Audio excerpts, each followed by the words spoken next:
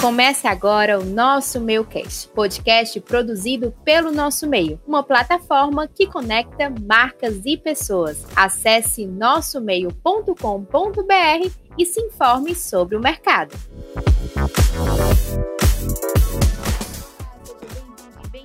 Ao Nosso Meio Cast, eu sou Gabriela Veras, a apresentadora do podcast do Nosso Meio. Estamos hoje no episódio especial para lançar a nossa 8ª edição impressa, com o tema O Brasil está envelhecendo, e agora? E hoje eu trouxe para o podcast duas personalidades que estiveram presentes no nosso impresso, compartilhando conteúdo, falando um pouco das vivências pessoais, profissionais, e vamos contar um pouquinho hoje aqui, já que a gente vai ter um bate-papo mais extenso. O impresso tem essa limitação de tamanho, então eu trouxe eles aqui para a gente conversar à vontade. Estou aqui com Cícero Rocha, que é fundador e presidente do Instituto Empresariar, e Márcia Travessoni, que é publisher da plataforma MT. Eles vão estar aqui compartilhando um pouquinho do que eles trouxeram para esse impresso, para dar gostinho aí para vocês acompanharem. Gente, agradeço demais a participação de vocês aqui no Nosso Meio Cast. Fico muito feliz quando os convidados estão aqui presentes para compartilhar um pouquinho da sua história. E agora eu vou dar um tempinho para vocês se apresentarem, contarem um pouquinho de quem é vocês para os nossos ouvintes. Pode começar, Cícero. Fico agradecido e honrado, né? Me sinto muito à vontade, porque conviver com as mulheres, eu tenho 3 filhas mulheres, nasceu uma neta mulher,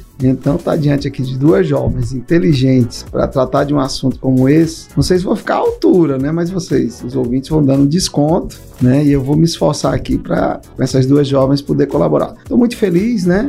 Como você falou, é o meu dia a dia, eu e minha família, a gente tem um propósito, né? A gente quer até 2040 impactar positivamente 1 bilhão de pessoas na Terra, transformando empresas familiares. E lá nas empresas familiares, com certeza, e nós vamos entrar aqui no assunto, nós cuidamos de geração de 2 anos. Hoje eu estou treinando uma jovem de 2 anos e mentoro jovem de 94 anos. Então, aí tem todo um histórico. E a participação das mulheres também é uma coisa que é importante. Eu gosto só não misture o que não é misturável, né? Eu tenho vivenciado muito isso, é uma mudança muito interessante. Mas, olha, eu estou muito feliz pelo convite, me sinto honrado, né? Tenho certeza que eu vou aprender bastante hoje aqui. Obrigada pelo convite também, Nosso Meio. Também me sinto muito honrada. Muito bom estar aqui. Eu acho que esses momentos, né, que a gente se une, principalmente hoje em dia, é muito momento enriquecedor, né? Com muita presença para a gente cada vez mais poder aprender, né? Eu acho que a gente está a todo momento aprendendo, conhecendo pessoas novas. Oportunidade de conhecer aqui o Cícero agora, né? Já conhecia de nome, e primeira coisa que eu falei para ele, vamos aprender muito hoje, né? Hoje, Márcia Travessoni, né? Sou publisher da plataforma que leva meu nome e já tenho quase 30 anos na comunicação. Comecei como publicitária e hoje eu estou à frente da minha plataforma, dos meus veículos, dos meus canais. Tem uma revista trimestral e um portal e as redes sociais. Tem projetos sociais também, e a gente tem também como propósito impactar positivamente através da comunicação as pessoas, com notícias leves, com leveza, né, com notícias que realmente importam e sejam relevantes, né, para o mundo e para o dia a dia das pessoas, né, que a gente possa acrescentar a cada dia, né, algo de positivo nas pessoas. Não é a questão da comunicação positiva, não é isso, mas eu acho que o mundo precisa sim, cada vez mais, estar presente de forma inspiradora, inspirar as pessoas a ser cada vez melhor. A gente está num processo, a gente está numa travessia, eu acredito assim, né, na vida. Então a vida, ela não é linear, ela tem altos e baixos, e que essa travessia a gente precisa ter força, principalmente suporte, e ter pessoas por perto que dê esse suporte, né, pra gente atravessar as adversidades e aprender enquanto puder. Perfeito. É isso, maravilhoso. Para iniciar o nosso bate-papo, eu queria falar um pouco sobre o tema geral do nosso impresso, né, que é falando aí sobre a terceira idade. Eu queria saber de vocês, a gente tá agora com a terceira idade, com a longevidade aí, as pessoas chegam à idade mais avançada, com saúde, com qualidade de vida, né? O Cícero, que tem a oportunidade de conviver com muitos fundadores, antigamente eu acho que o fundador, ele já tava assim, com o tempo, né? Hoje em dia um fundador, ele consegue trabalhar ali por mais 20 anos, depois que chega na terceira idade. E eu queria saber de vocês, se vocês acham que o mundo, o mercado de trabalho, ele tá pronto aí pra agregar as pessoas da terceira idade, porque o nosso impresso, ele surge pra isso mesmo, pra fazer as pessoas refletirem sobre o tema, fazer com que as pessoas da terceira idade ela tenham a oportunidade e a possibilidade de escolher estar onde ela quer estar, né? Eu queria saber de vocês se vocês acham que a população e o mercado de trabalho está preparada aí para acolher as pessoas da terceira idade. Acho que o Cícero pode começar falando. Perfeito. Acho que não. E quando eu falo isso, primeiro no estado de compreensão. Nós não podemos negar que a humanidade, depois da pandemia, ela teve um encurtamento de curva de aprendizado. Eu acho que de 15 anos está acontecendo em 5, essa é a minha estimativa. E os temas, né, e aí principalmente a longevidade, ela ainda está num estado de ruminação.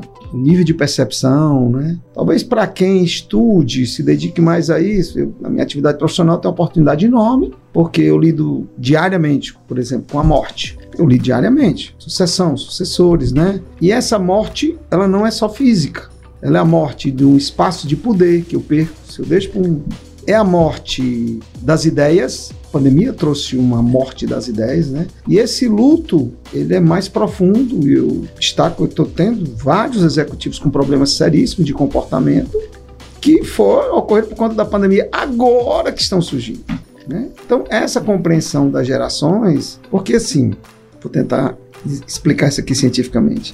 A mente, aliás, é o título do livro que eu estou escrevendo, mas vamos em frente. A mente mente. E ela é montada em cima de padrões de memória, né? Então, em dado momento, disseram para minha mente que isso aqui era um microfone. Tudo que ela vê parecida, ela disse, isso aqui é um microfone. Bom, nós tínhamos uma geração em que se aposentava com 60 anos. E no Brasil teve muito essa cultura da aposentadoria. Eu fui funcionário do Banco do Brasil, eu lembro, quando eu assumi com 19 anos, chegou uma tia minha e disse, meu filho, você já está com a vida feita. Eu não entendia por que era. Eu disse, mas por que, tia? Sua aposentadoria.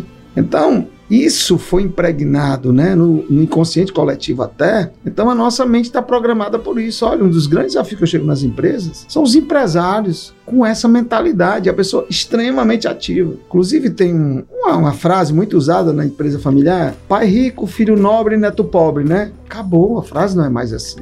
É pai rico, filho nobre, pai nobre, filho pobre, vovô pobre, papai pobre, porque o vovô e o papai não morreram. Então, essa preparação, tanto do indivíduo que está envelhecendo, das organizações que estão recebendo, a própria estrutura epistemológica dos conceitos que estão sendo montados sob essa visão, sem contar com os espaços físicos, os planos diretores das cidades, as calçadas, né? Então, eu sou um estrategista, então eu trabalho muito. Quem trabalha com empresa familiar é muito montado na perpetuidade, então a gente tem que estar antevendo, então assim, não está preparado. O discurso ainda é muito, quando não é poético, ainda é muito superficial, né? E aí vem também uma carência também de pesquisa científica, né? No Brasil a deficiência de ciência é muito grande. Tenho o privilégio de ter uma área com doutores estudando 24 horas para mim, trazendo artigos do mundo inteiro, discutindo sobre, mas eu sei que isso não é a realidade, né? Não é a realidade, né? Olha, tem gente se aposentando com 46 anos. Um crime. Como eu só fiquei há 10 anos no Banco do Brasil, então eu sou muito assediado, entre aspas, pelos colegas. Eu sou aquele cara que saiu para o mercado. Então, quando alguém vai se aposentar, gosta de me procurar para comer a vida, né? E uma das coisas que eu digo, tenha muito cuidado, é super perigoso. Ele disse, economia, o que? Eu disse, não, com a aposentadoria. Porque isso é uma questão de mindset. Então, eu diria que essa falta de preparação, ela começa pelo mindset. Mindset, né? Eu não gosto muito de usar as palavras em inglês, apesar de ter sido a minha vida vivendo com isso, mas a estrutura de forma de ver, de pensar sobre. Então, essa coisa do envelhecimento, né? Eu acho que aí tem uma discussão fantástica, se você puder abrir, sobre a morte, porque esse medo tão grande da morte, né? Que isso está altamente, você vê nos preconceitos, né? Você vê um preconceito religioso que eu vejo às vezes a pessoa, olha, não, fulano fala que tem um preto velho. Eu disse, sim, é porque é preto e velho? Olha, então essa estrutura mental nossa com relação ao envelhecimento, ela está muito presente, né? E cultura, ela pega a gente no café da manhã, viu? Assim, é um tema contemporâneo, não é? Porque a mídia está falando, está todo mundo falando, a gente vê muita movimentação, né, sobre o envelhecimento, mas eu acho que o mercado não está preparado, realmente. A gente tem estudos aí do IBGE que realmente essa faixa, né, o Brasil vai ficar mais velho e nas próximas décadas vai ser maior ainda do que os jovens, né? E eu acho que mercado publicitário, por exemplo, A UMAP recentemente lançou uma pesquisa e que ela fala que a comunicação ainda tem muito chão ainda para se comunicar com o prateado, né, com os cabelos prateados. Então, assim, a gente vê marcas se movimentando, uma Boticário, né, Ambev, mas isso é mínimo. E olha o mercado que está aí, né? É uma economia que hoje são 2 trilhões no Brasil, que essa economia, né, dessa faixa etária dos idosos movimenta. Mas o mercado, assim, eu acredito que é cultural. Eu acho que depois, principalmente depois dos 50, existia e ainda existe essa invisibilidade, né? Você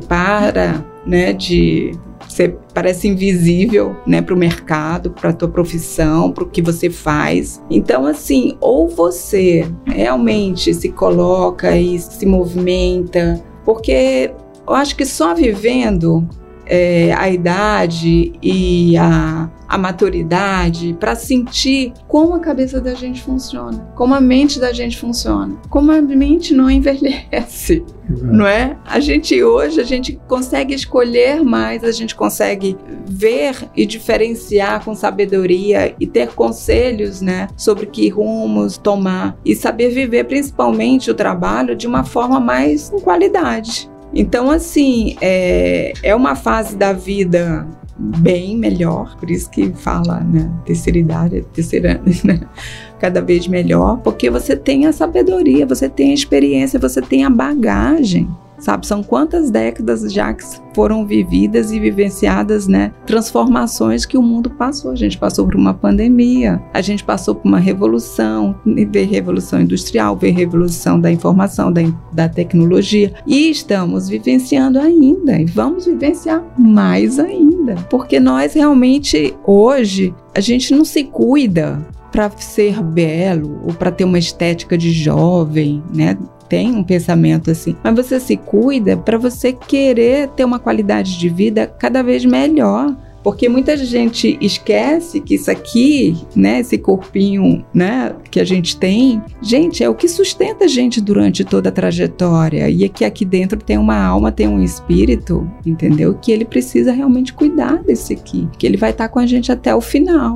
Então a gente se cuida hoje, pensa numa alimentação, pensa no autoconhecimento, pensa numa saúde mental mais tranquila, para justamente saber envelhecer. Todos nós vamos passar por isso e todos nós vamos ter o fim, não é? Mas assim, eu acho que o mercado ainda precisa andar muito, muito em relação a isso. Mas a gente vê, eu acho que a gente vê em todas empresários, por exemplo, Silvia Pfeiffer, né, que é atriz, modelo, recentemente ela desfilou, ela tem 65 anos, ela estava na passarela do Lino Villaventura, no São Paulo Fashion Week. Então, assim, a gente vê um movimento, né, do mercado trazendo realmente, né, para as mídias esse protagonismo. A gente tem uma papisa da moda que é Costanza Pascolato, né? Tem aí 84 anos e hoje, até hoje, ela é uma mulher, sabe, transgressora, irreverente, sempre atenada às tecnologias. Então, assim, eu acho que vai muito, né, do movimento que a gente está passando. A gente está numa transição, mas que o mercado precisa correr. E tanto precisa correr, né, que segundo o estudo da OMS, em 2030 o Brasil terá a 5ª população mais idosa do mundo. Então, assim, como vocês disseram, né, o mercado não está preparado, mas eu queria saber como é que marcas, organizações, as empresas, campanhas publicitárias podem pensar nessa nova população que vem chegando aí, né? O que é que vocês acham? Quais são as iniciativas, estratégias de inclusão que podem se comunicar e alcançar esse público? Acho que o Cícero pode começar. Perfeito. Bom, o mercado que eu lido são as empresas familiares, né? Apesar de ter trabalhado numa empresa não familiar, que foi o Banco do Brasil, mas meus estudos mostram, tá? E aí, é o que eu defendo há 15 anos, que as empresas familiares vão dominar o mundo, tá? E por quê? Porque cada vez mais o ser humano, ele vai buscar ser mais humano. ChatGPT e tal, eu digo, olha, o ChatGPT é show, mas se o seu prompt não for de qualidade, as perguntas, os pontos, o texto vai ficar banal. E quem é que dá a qualidade do prompt? Quem é que faz a pergunta inteligente? É a experiência, né? Então, a inteligência artificial, ela só modela. Então, a grande viagem agora das empresas, né? não vai ser mais para fora, ela vai ser para dentro. Então, eu digo que eu tenho desenvolvido empresas, vou tentar aqui até dar exemplos bem próximos, né? Aqui no Ceará, por exemplo, tem uma empresa chamada Avini, de ovos. Os 11 anos, o Instituto coordena todo esse ecossistema deles. Agora, ontem mesmo, foi empossada a 3ª geração dos netos. Eu venho desde o pai, o filho, né? Adentrou ontem 3 netos que a gente vinha preparando nesses 2 anos. Né? Então, a Avini vende ovos. Gente, mas o que é que ovo vai... Ovo é ovo, né? Lá não. Inclusive é o slogan da campanha. Ovo não é ovo. Ovo vai ter o ovo da Avini. Por que isso é importante? Porque está orientado pelo DNA. A Avini foi uma das primeiras empresas brasileiras, a primeira, a ter um ovo datado. Tem a data do ovo lá. Por que aquilo? Porque tem o nome de uma família na marca. E nos estudos, eu digo que eu participei, que sou conselheiro há, sei lá, uns 10 anos lá, nos planos estratégicos a gente viu. Quando a pessoa compra o ovo, eu inclusive fiz pesquisas lá, inclusive em supermercado, botei câmeras, inclusive para ajudar as agências chegavam, eu lá no conselho sou muito questionador. E aí eu disse, não, eu quero mais fonte, né? E comecei a botar as câmeras e via que os clientes ficavam mexendo nos ovos. Virava, da Bahia era interessante, ele virava a caixa, então confiança era algo chave. E a empresa lá, ela prima por isso, ela é extremamente séria. Antes de ir para o mercado, ela demora às vezes até entrar em algumas coisas, porque ela só entra quando tiver uma segurança. Por que isso? Porque tem um nome de uma família.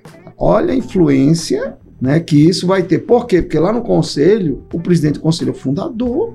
Quantas vezes, eu estou contando a história do avô lá, e isso impacta muito no produto. Nós tivemos, há 3 anos atrás, uma invasão, foi uma guerra, porque foi gravado um vídeo, fraude, dizendo que a Avini denegria, alterava os vencimentos dos ovos. Os funcionários tinham sido demitidos por roubo, acho que nem eles mesmos tinham ideia do que eles estavam fazendo. No primeiro dia teve 1 milhão de acessos. Eu estimava que a gente ia perder uns 10 milhões por quinzena. Porque assim, a galinha estava produzindo ovo. Se as pessoas dissessem que o ovo estava vencido, o que ia comprar?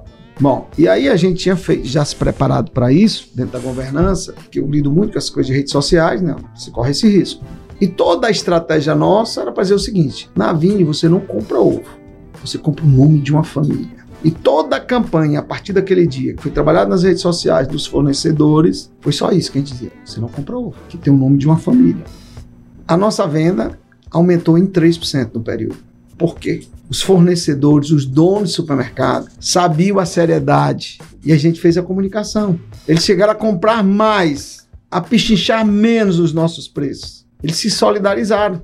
Ora, se não fosse uma empresa familiar, seria muito difícil. Esses casos de meio ambiente que nós estamos vendo aqui, se fosse uma empresa familiar, aquilo não aconteceria. Sabe por quê? Porque tem a marca de uma família. Então, voltando, né? Essa mudança de mindset. E por que a empresa familiar vai dominar o mundo, professor? Porque é da natureza dela humana. Story brand, né? Se for olhar, storytelling, um dos conceitos mais usados, tem que ter história. Quem é que tem uma história já por natureza? É uma empresa familiar. Você já vai contando, essa família é assim. Então eu acredito que no futuro nós vamos comprar um microfone desse, que parece que não pode ser, mas vai dizer, não, esse microfone aqui, porque veio da família dela, eles têm tradição, tal, e eu vou comprar esse microfone. Então, o impacto tem brand, mas por quê? O genuíno. O genuíno é esse aqui, ó.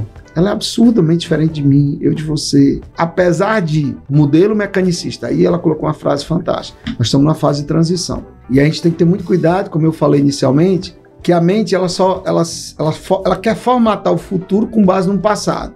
Ora, se eu estou numa transição, o risco de eu imaginar errado é extremamente possível, né? Então eu venho no modelo industrial, máquinas, computadores, robôs, só que eu não estou mais, eu estou largando. Eu estou entrando na dimensão humana e nós somos absurdamente diferentes uns dos outros. Eu digo, não tente padronizar o impadronizável. Então, é nessa perspectiva, inclusive, que as gerações, eu digo, mais avançadas na idade, vão ter um espaço enorme. Por quê? Porque é biológico e antropológico. Porque você chega um dado momento que você precisa de expertise, de experiência. E isso você não adquire, precisa de tempo. Então, conselho, eu participo de vários conselhos, sei lá, uns 20 ou 30 anos. E é natural que as pessoas sempre me fazem essa pergunta. Qual é o perfil do conselheiro ideal? Esses dias mesmo a universidade daqui está montando uma fundação e estão colocando conselheiros. E aí me ligaram para me dar uma dica qual era um perfil, né? Eu disse, pois é, o perfil de um conselheiro, não esqueça que ele é conselheiro. Aí quer trazer executivos. Não. Ele pode até trazer a experiência dele, mas ele vai ser conselheiro, né? Eu até digo que na empresa familiar, por exemplo, você ser um bom conselheiro, um dos fatores, você tem que estar com a terapia em dia. Ninguém fala disso. Ninguém quer uma certificação. Foi executivo do Banco do Brasil, que é desse tamanho. Por quê? Nós estamos no ambiente humano. As marcas, as redes sociais, que a rede social, cara, é a humanidade.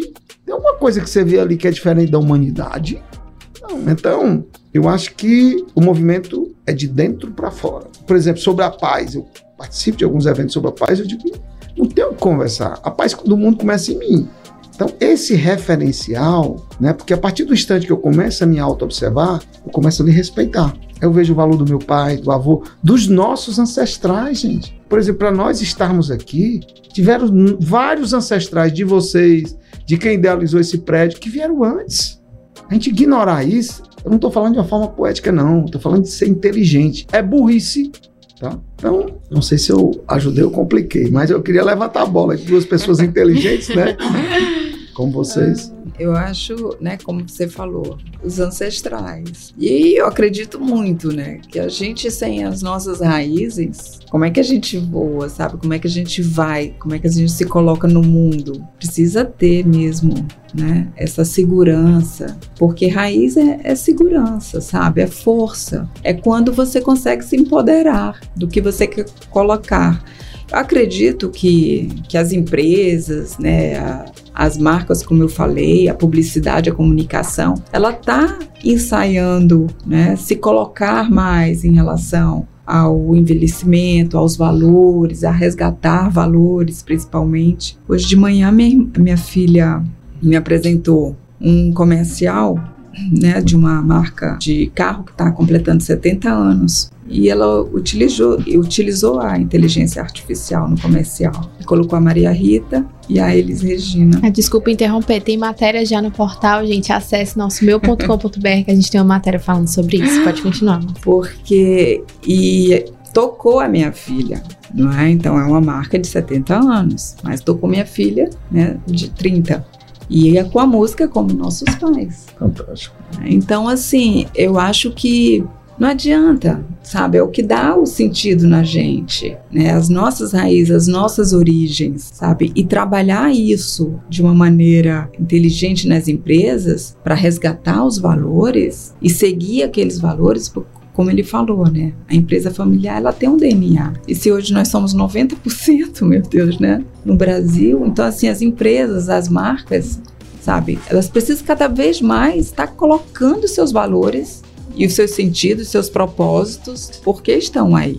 E eu acredito sim, sabe, que hoje a gente tem gerações, a gente tem uma geração Z, que principalmente está muito antenada a isso. Por que comprar? Por que escolher aquela marca? Sim. Que sentido ela faz para mim? Ela tem a responsabilidade com o meio ambiente, com a comunidade. Então, assim, é uma geração também que se questiona. Então, muito importante, eu acho que muito importante mesmo, sabe? Trabalhar cada vez mais esses valores e não deixar jamais. Não dá para perder, porque senão tudo fica sem sentido se a gente perde os valores. E a gente já tem ideia na história quando esses valores ficaram sem sentido, né? Pois é. Segunda Guerra Mundial, Primeira Guerra Mundial, chacinas, né? Quando o valor humano vira, aí né? A história continua tendo valor, né? E falando sobre história, e a Márcia Travessoni trouxe a história dela no impresso, né? Contou um pouquinho da trajetória, de como foi mudar da administração, partir para a comunicação, ter coragem, entrar aí na publicidade. Queria que você contasse um pouco do que você trouxe para o impresso e aprofundasse mais aí sobre a coragem, que você fala que se você reparasse para refletir hoje e algo que você estivesse fazendo não te faz mais feliz, você não teria medo nenhum, mudaria, teria coragem. Eu queria que você contasse um pouco do que você trouxe para o nosso impresso. Porque eu acho que o amadurecimento, não é? Ele traz muito essa segurança pra gente, das escolhas, né? De saber escolher, de ser mais seletivo ainda, né? De priorizar o que é essencial na vida, né? Os momentos essenciais. Então, assim, hoje a gente tem coragem de se reinventar. Não é à toa que essa geração 50+, ela tá se reinventando, né? Tem gente que se aposenta muito cedo, também acho um crime, porque se aposentar e parar e ficar sem fazer. Como é que a mente da gente não vai parar, entendeu? Então, assim, se reinventar, procurar novos prazeres, novo trabalho, novas descobertas, sabe? E assim, eu tive a bênção e a oportunidade na minha vida de ter isso, essa inquietude dentro de mim, de se reinventar e de ter a coragem de falar, não, é isso que eu quero, vou mudar, né, e arriscar, porque você também é jovem, né? Apesar de ter iniciado minha carreira jovem, mas já iniciei casada, já iniciei com filho e fazendo pós-graduação, a gente se virando, né? Desafio. São desafios que todo mundo passa e enfrenta. Mas se não for assim, sabe? Como é que você vai conquistar as coisas? Não adianta esperar que vai chegar até você. Não vai chegar. É você que tem que buscar, né? É você que tem que fazer, movimentar. Então, assim, saí da carreira de administração, mas também fui empreender no meu próprio negócio, né? Fundei uma agência de publicidade com meu marido, né? Ficou mais de 25 anos no mercado. Depois a gente deu a virada mesmo porque a gente, né, enveredou também, que eu fui trilhando duas profissões, né, de jornalismo e publicitária, e chegou o momento de ter a plataforma Massa Travessone, mas mesmo assim teve toda uma bagagem, né, na comunicação. E hoje a gente viu que a empresa, a publicidade, né, ok, ela cumpriu seu papel. Então é ter coragem, sabe, de desapegar, né, das personas que você cria, né, a massa publicitária, ter coragem de desapegar, e agora a massa publisher está à frente do seu próprio veículo e tudo. Então, assim, isso acho que faz parte do amadurecimento, principalmente do autoconhecimento, porque eu acho que a gente não caminha sem isso, não é? Então, assim, e os projetos, eu acho que eu sou muito inquieta, assim, e quero cada vez mais o que eu puder me identificar, e o que eu gosto de me identificar, eu realizar projetos. Tem aí o Max Moda, que está fazendo 15 anos, Batendo na Porta, que é um evento, um seminário de business, de comunicação, de moda, e os palestrantes que eu estou trazendo, quer dizer, e se você olhar para trás, 15 anos atrás, a gente, né, não tinha tanta essa movimentação de tantos seminários para esse segmento, mas ele está aqui até hoje. Por quê? Porque se reinventa, porque trata de temas contemporâneos, porque aquilo que a gente tratou há 10 anos atrás, né, de tecnologia, de e-commerce, hoje está cada vez mais atual. Então, assim, você tá sempre olhando também o novo. Eu, por ter essa veia também de gostar da moda e gostar do novo, eu acho que me coloca isso para frente, entendeu? E hoje a gente ter uma plataforma de comunicação é muita responsabilidade, né? Tem mais de 15 anos que a gente vem trilhando isso, e é muita responsabilidade, porque eu entendo que eu tenho ali um instrumento, e eu sou também um instrumento, eu sou uma voz. Sim. Não é? Então, assim, o que eu quero passar, o que eu quero comunicar de valores para as pessoas que leem o meu impresso, a minha revista, para as pessoas, para o público que me segue. Então, assim, é muito bom quando você sai na rua, sabe, você encontra as pessoas e as pessoas, sabe, olha, eu amo o que você fala, eu amo quando você fala nos stories, eu amo quando você tá lá na sua casa, lá em Moitas, sabe, que você abre ali para aquela natureza e mostra tudo, sabe. É bom você, né, saber que você humano, né? É humano, sabe? Saber que você está impactando aquela pessoa. Você está dando um bom dia ali, sabe? Para que ela nasça assim para um dia e valorize aquele dia como um milagre da vida.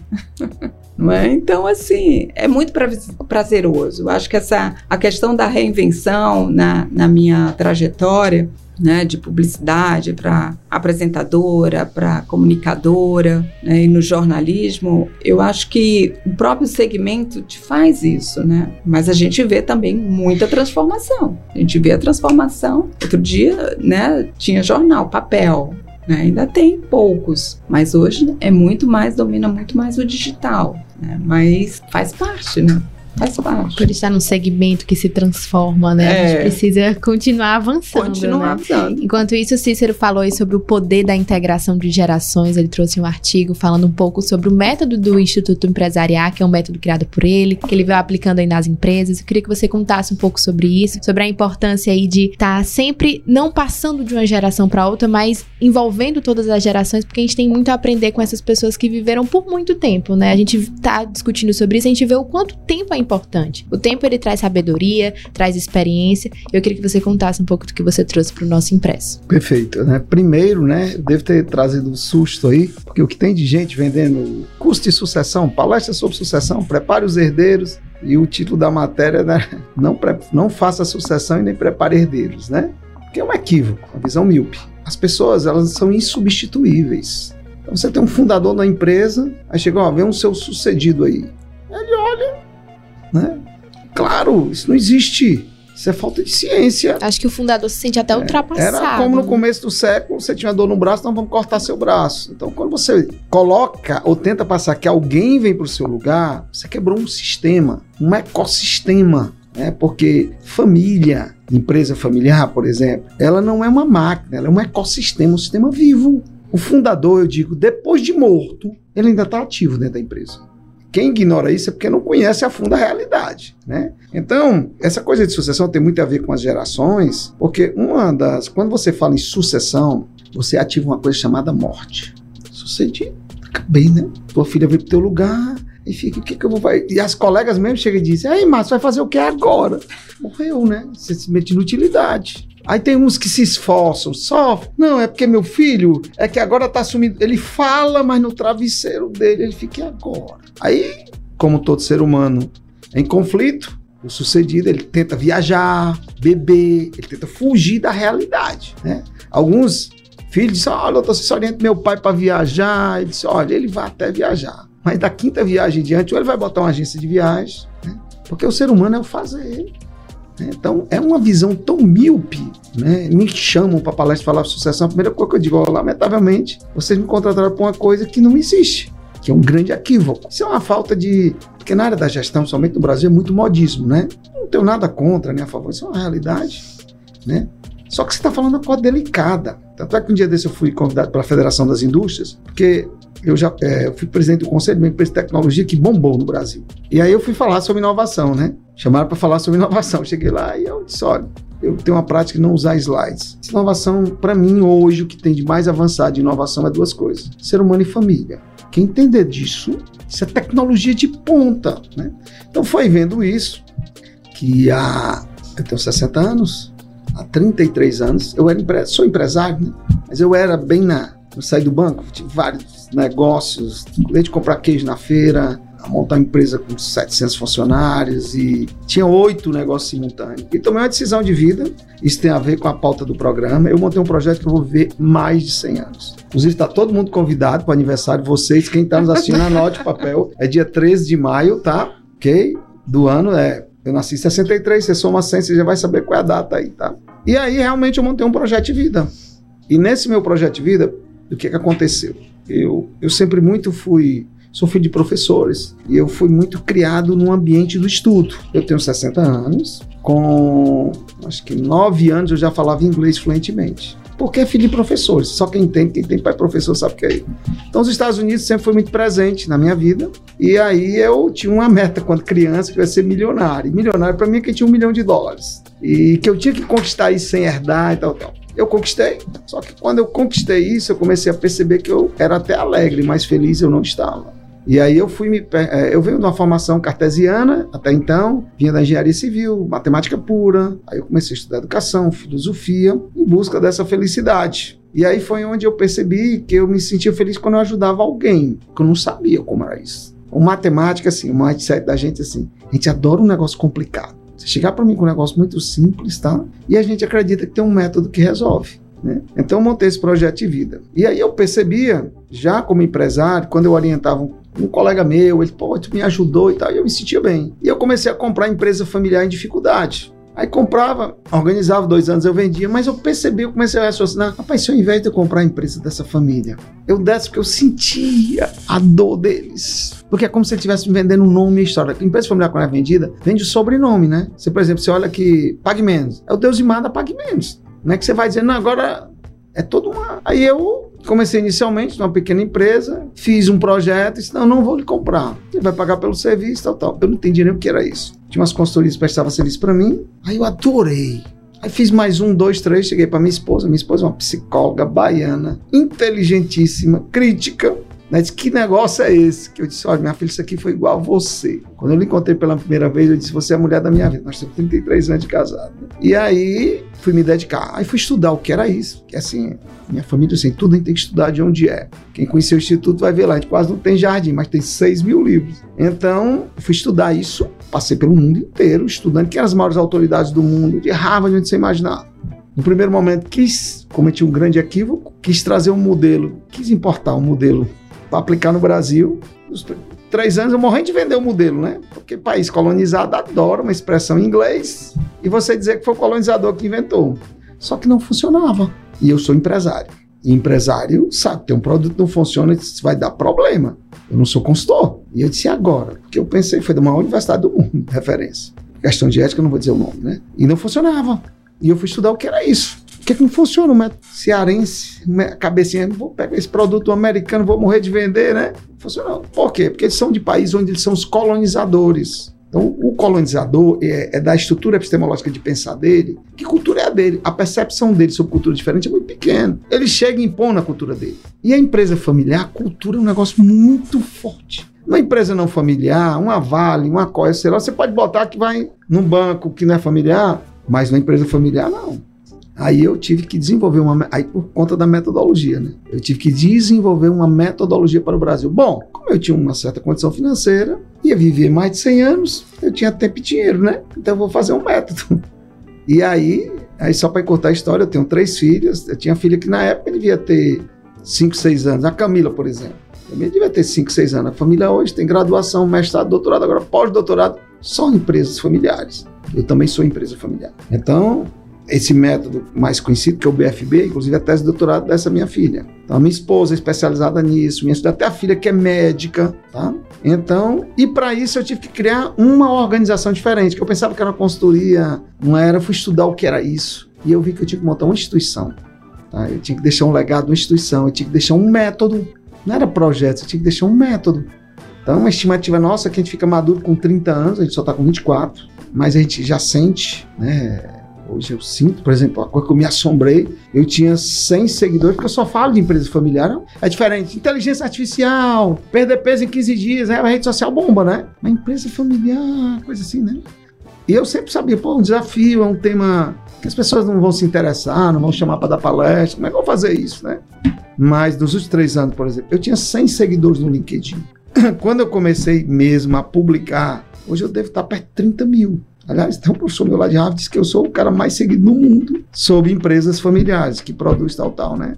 Então, isso levou o Instituto Empresariar, né? A gente atua por conta dessa necessidade de compreender cultura, e o Brasil, para mim, foi uma coisa fantástica, porque como ele é multicultural, então hoje eu publico fora do Brasil, falando sobre o nosso modelo ser usado por italiano, por japonês. Por quê? Porque eu cuido de empresas japonesas aqui, cuido de empresas familiares alemãs, portuguesas, italianas, africanas, né? E o Brasil é fantástico, porque ele ainda mistura isso, né? Você pega uma família oriental, que eu estava lhe contando há pouco, né? Onde a mulher, já é da natureza, ela é submissa ao homem. Só que no Brasil, o que aconteceu? Tenho famílias que eu cuido lá em Petrolina, área de frutos, tem japoneses. Só que eles chegaram lá casaram com paraibana, como é lá na Paraíba, a mulher aqui, né?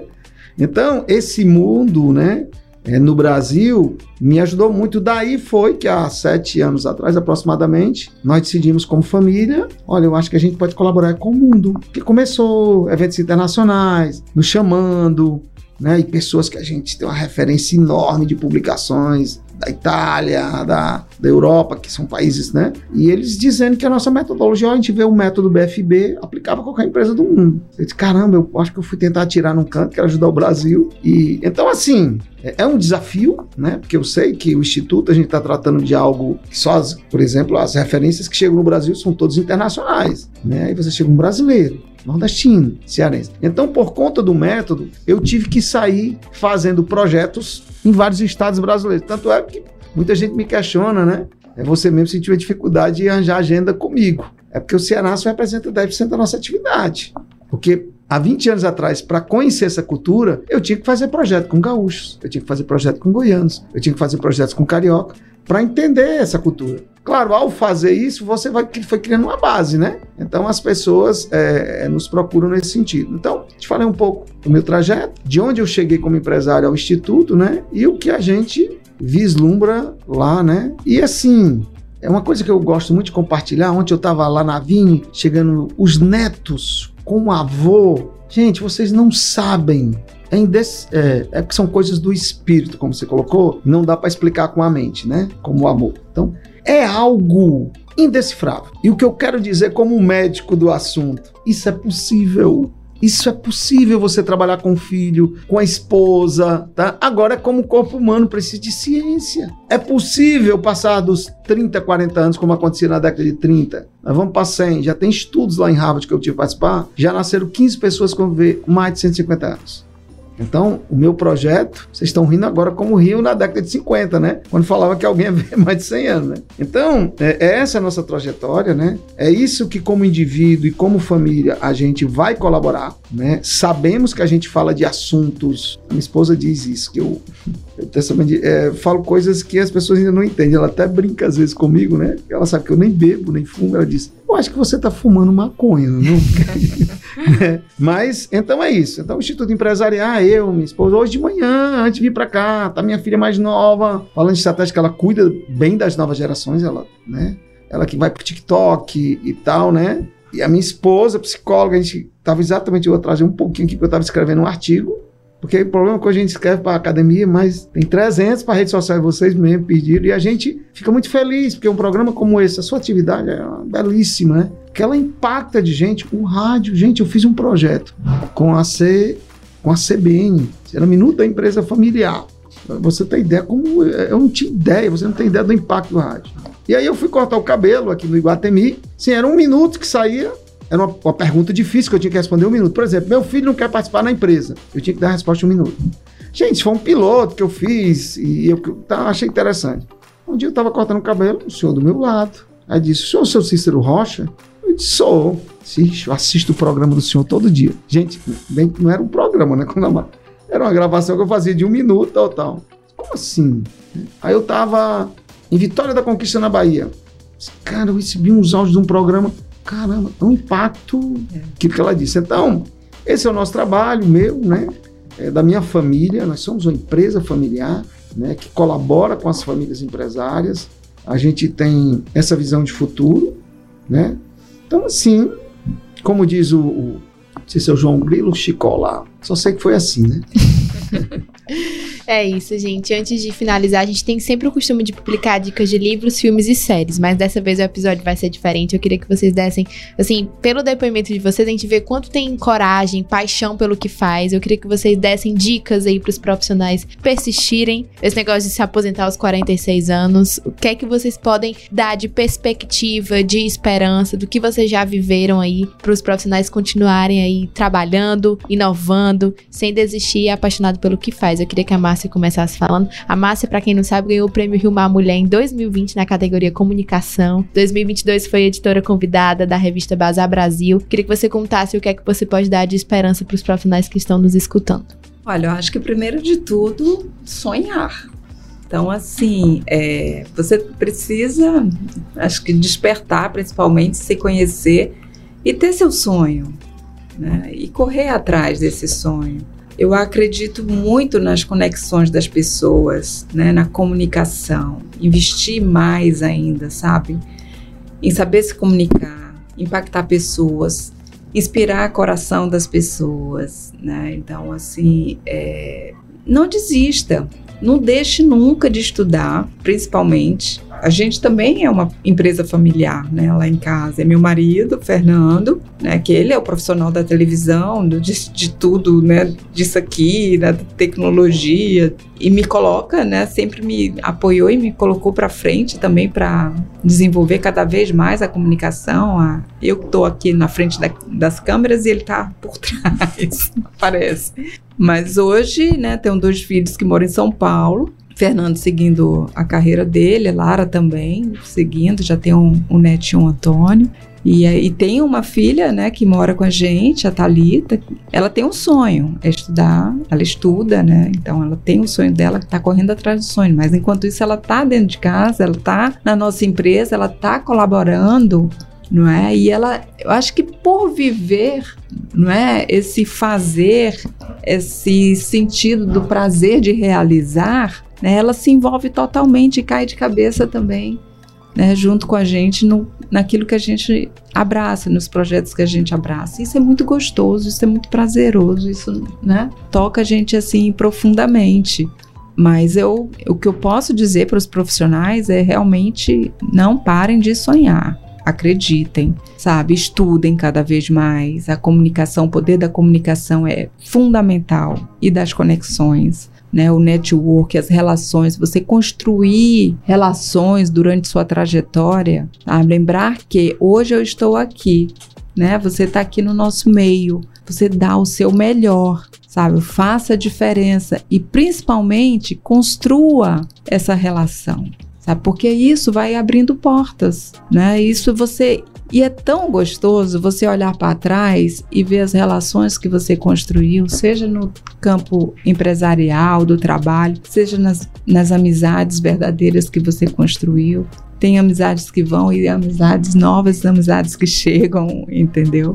Então, assim, mas o que eu digo é isso. Nunca desistam dos seus sonhos. Acho que a gente, como ser humano, a gente não vai parar de sonhar nunca.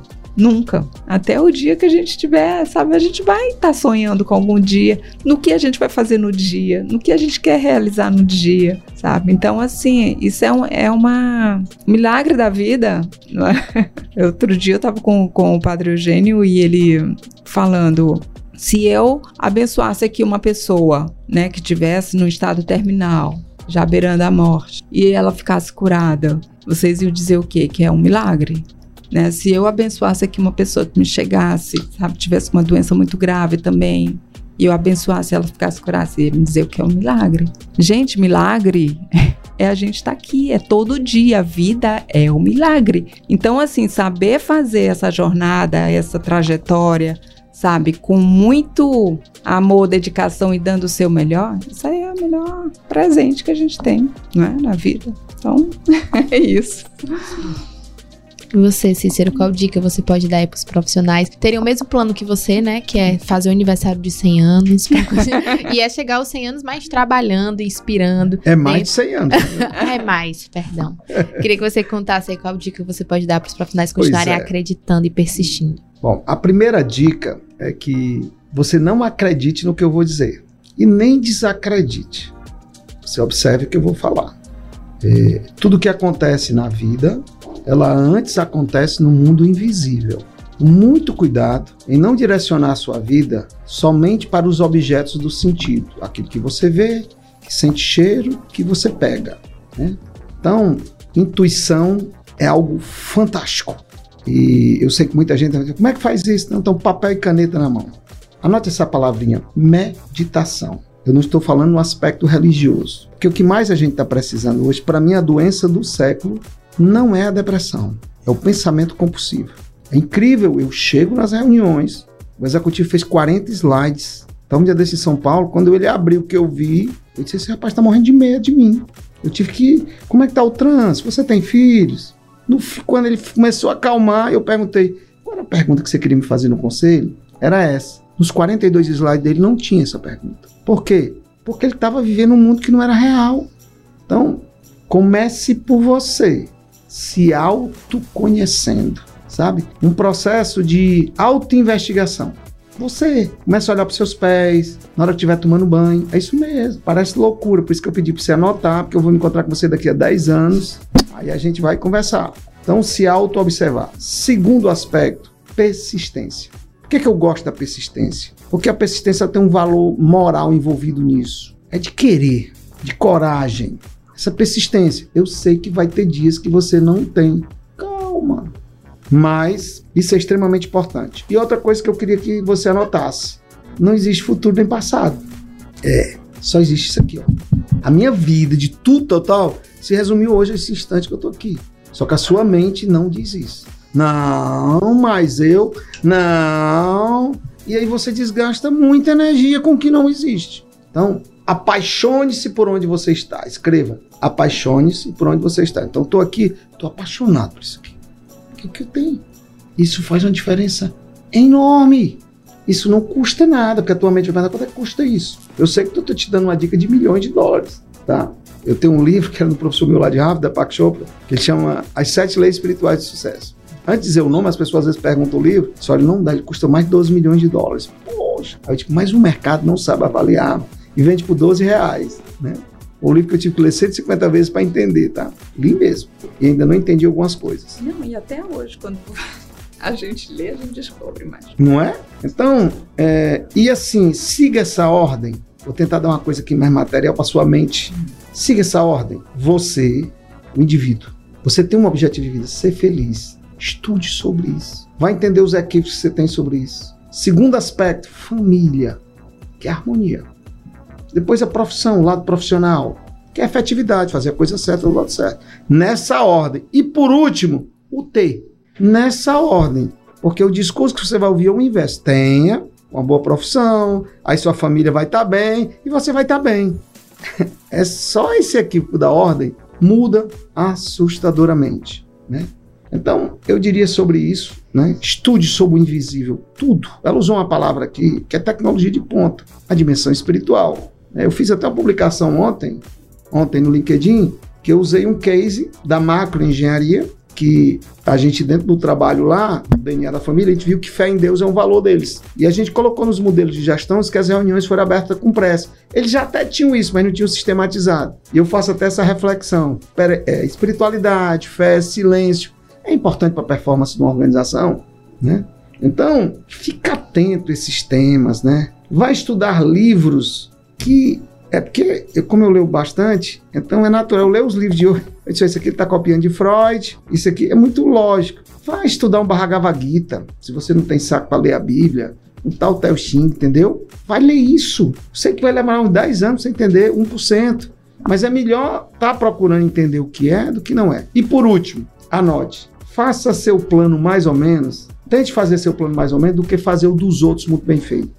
Aí fica 10 dicas, tal. Eu não acredito, sou até professor, me deu até esse nome, eu não acredito que ninguém pode ser professor de ninguém. Eu posso me despertar, você me deu uma dica, a Márcia me deu outras aqui interessantes, tá? Mas você é o seu professor. Eu tive muitos gurus, mas os melhores que eu tive me ensinaram que o meu melhor guru sou eu para mim, quando eu me auto-observo. Então, sei que eu... Mas volto ao começo. Não acredite no que eu digo. Nem desacredite. Observe, né? Deu para anotar e aprender demais com o depoimento de vocês. Você que tá aí me escutando, me vendo, continue seguindo o Nosso Meio Cast, continue acompanhando toda quinta-feira no Nosso Meio Cast. Isso aqui é só um spoiler do que tem no nosso impresso, na 8ª edição. Você que ainda não recebeu o impresso, nossa distribuição é gratuita. Entre em contato, @nossomeu.ce, siga nosso perfil nas redes sociais que a gente consegue aí que o impresso chegue até você, tá certo? Então vamos juntos na próxima quinta-feira no Nosso Meio Cast. Vamos aprender juntos? O meio é nosso. Fortaleça o nosso meio. Obrigada por ouvir o Nosso Meio Cast. Acompanhe toda quinta-feira um novo episódio nas plataformas de áudio e no YouTube.